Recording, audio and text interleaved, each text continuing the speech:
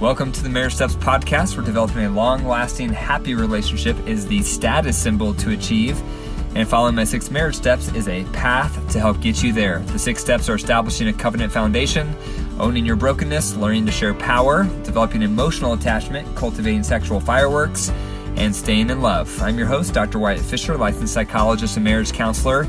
If you believe in this podcast and would like to help keep it on the air, please consider becoming a monthly supporter by going to patreon.com/marriage steps. That's patreon.com/marriage steps. Depending on your level of support, you'll receive a public thank you, a free marriage training module of your choice, or 2 free tickets to my next Total Marriage Refresh seminar. The next one is coming up February 22nd in Denver, Colorado. If you're interested in attending, I go through the 6 steps to marriage satisfaction in detail. So it's a power-packed day, and that is coming up again February 22nd in Denver, Colorado. The tickets are starting to go pretty quickly. If you're interested, go to my website and click on Marriage Retreats. Today I'm going to focus on 8 items to consider with porn. So porn is a loaded topic, and we've gone from this culture where you had to go across town into the seedy part of town and put on your sunglasses and your collar up and sneak into the adult store to get some adult illicit content. That's how things used to be, and because of that hassle and the potential embarrassment, most people didn't bother with it. But fast forward to today, and we have porn on our phones 24/7, if we want it, in our pocket. And porn provides the 3 A's of addiction, which is accessibility, anonymity, no one knows I'm using it, and affordability, it's free.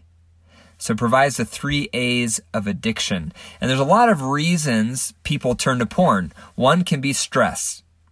They're stressed in life is hard, life is difficult, and so they look for escape, and so they turn to porn.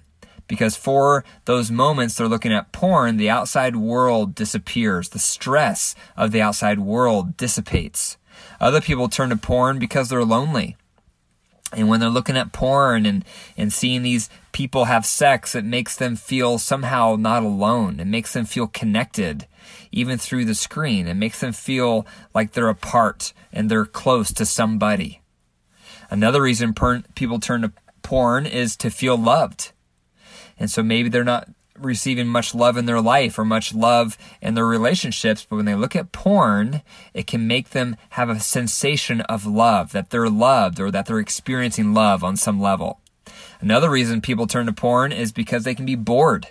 Maybe they're just bored of life or bored of this or bored of that or bored of their marriage, so they turn to porn for novelty and excitement. Other people turn to porn because they're discontent. So perhaps they don't feel sexually attracted to their spouse anymore, or perhaps their spouse isn't interested in sex very often, and so they turn to porn to fill the void. So there's a lot of reasons people turn to porn, and because of all those reasons, combined with the access to porn, it is an epidemic where people look at pornography. It's very, very common. So I'm going to go through today 8 items to consider with pornography. The first item is research has shown that porn is as addictive as crack cocaine because it lights up the same reward center in the brain.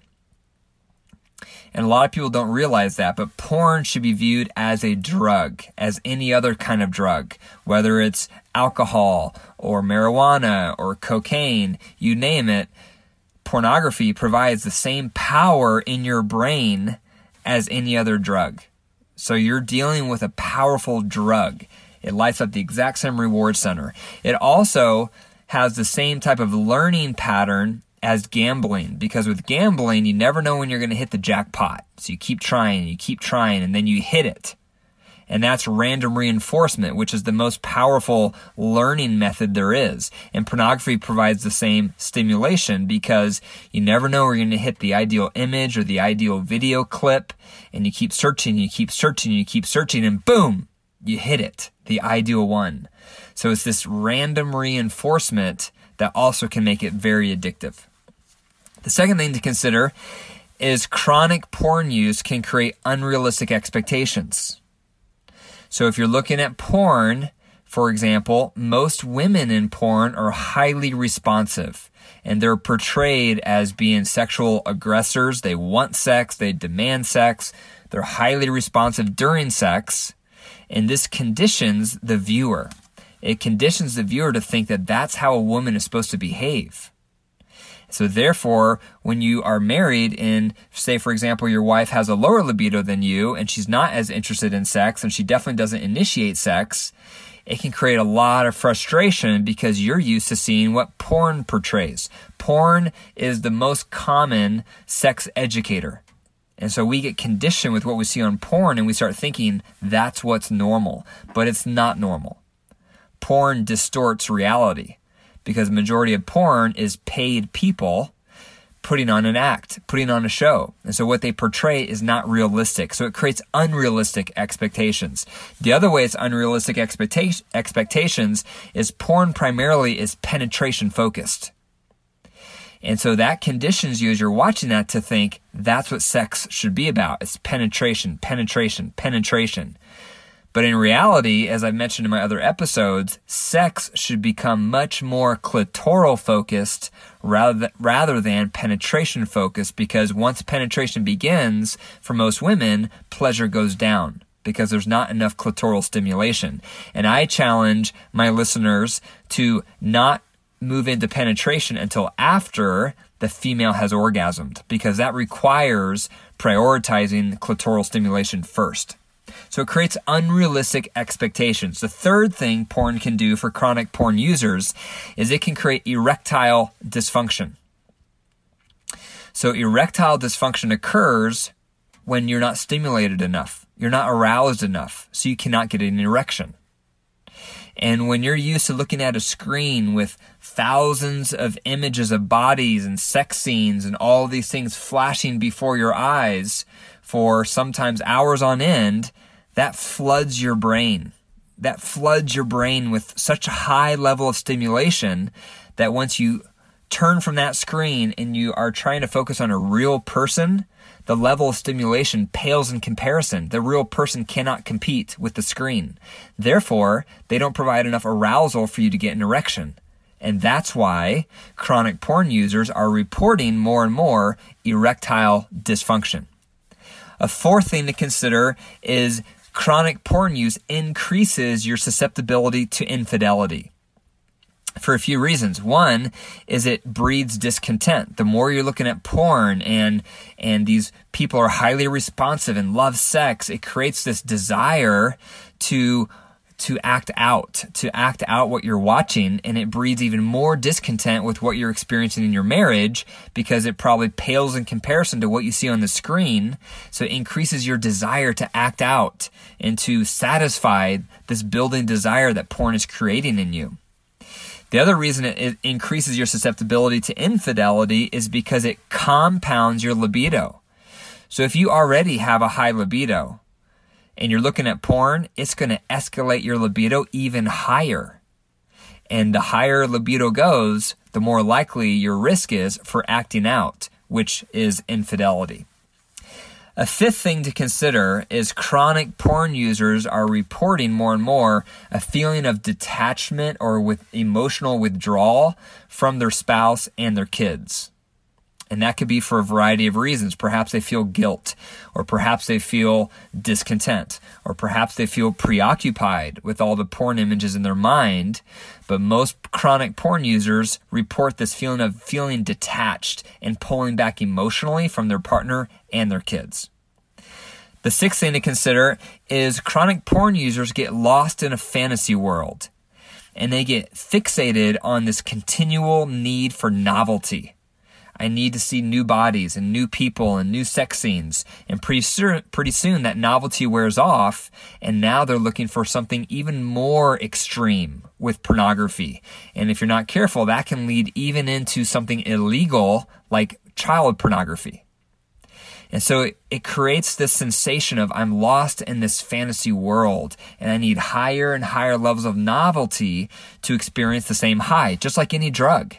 If you start out with one drink of alcohol, you may feel a little tingly in your mind and your brain, but pretty soon you need several sips. Pretty soon you need several beers before you have the same impact. And porn is the same way. The more you view porn, the more porn you need to get the same high. So you get lost in this fantasy world of novelty, thrill. And again, a real life person can't compete with that. Number 7 is every couple is different. So some couples don't care if their partner looks at porn. And I see this in my practice when I work with couples. Some couples, when the topic of porn gets brought up, some couples don't care if their partner looks at it. Sometimes they want to know if their partner's looking at it. Other times they say, if you look at it, just don't tell me. So some couples are in that camp where they really don't care. It doesn't really bother them. C'est la vie. So if you look at it, no big deal. Other couples in a different camp view porn like infidelity. And they feel every time you look at porn, it feels like you're cheating on me. And I see a lot of couples where that's the case. And so that creates massive trust breaches and massive problems in the marriage because it can feel like you're cheating on me when you're over there looking at that. And so that's one thing to consider is what couple are you?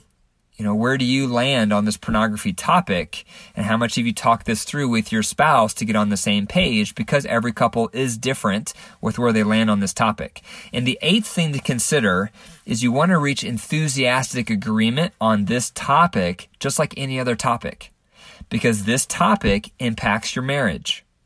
Based on all the things I just went through today, you can see how it will greatly impact one's marriage depending on how often you're looking at pornography.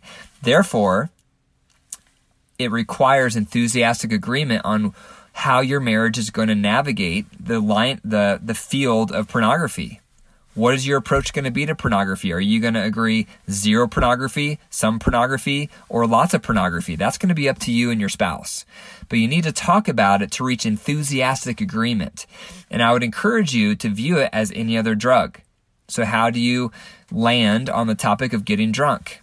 How do you land in your marriage on the topic of smoking marijuana?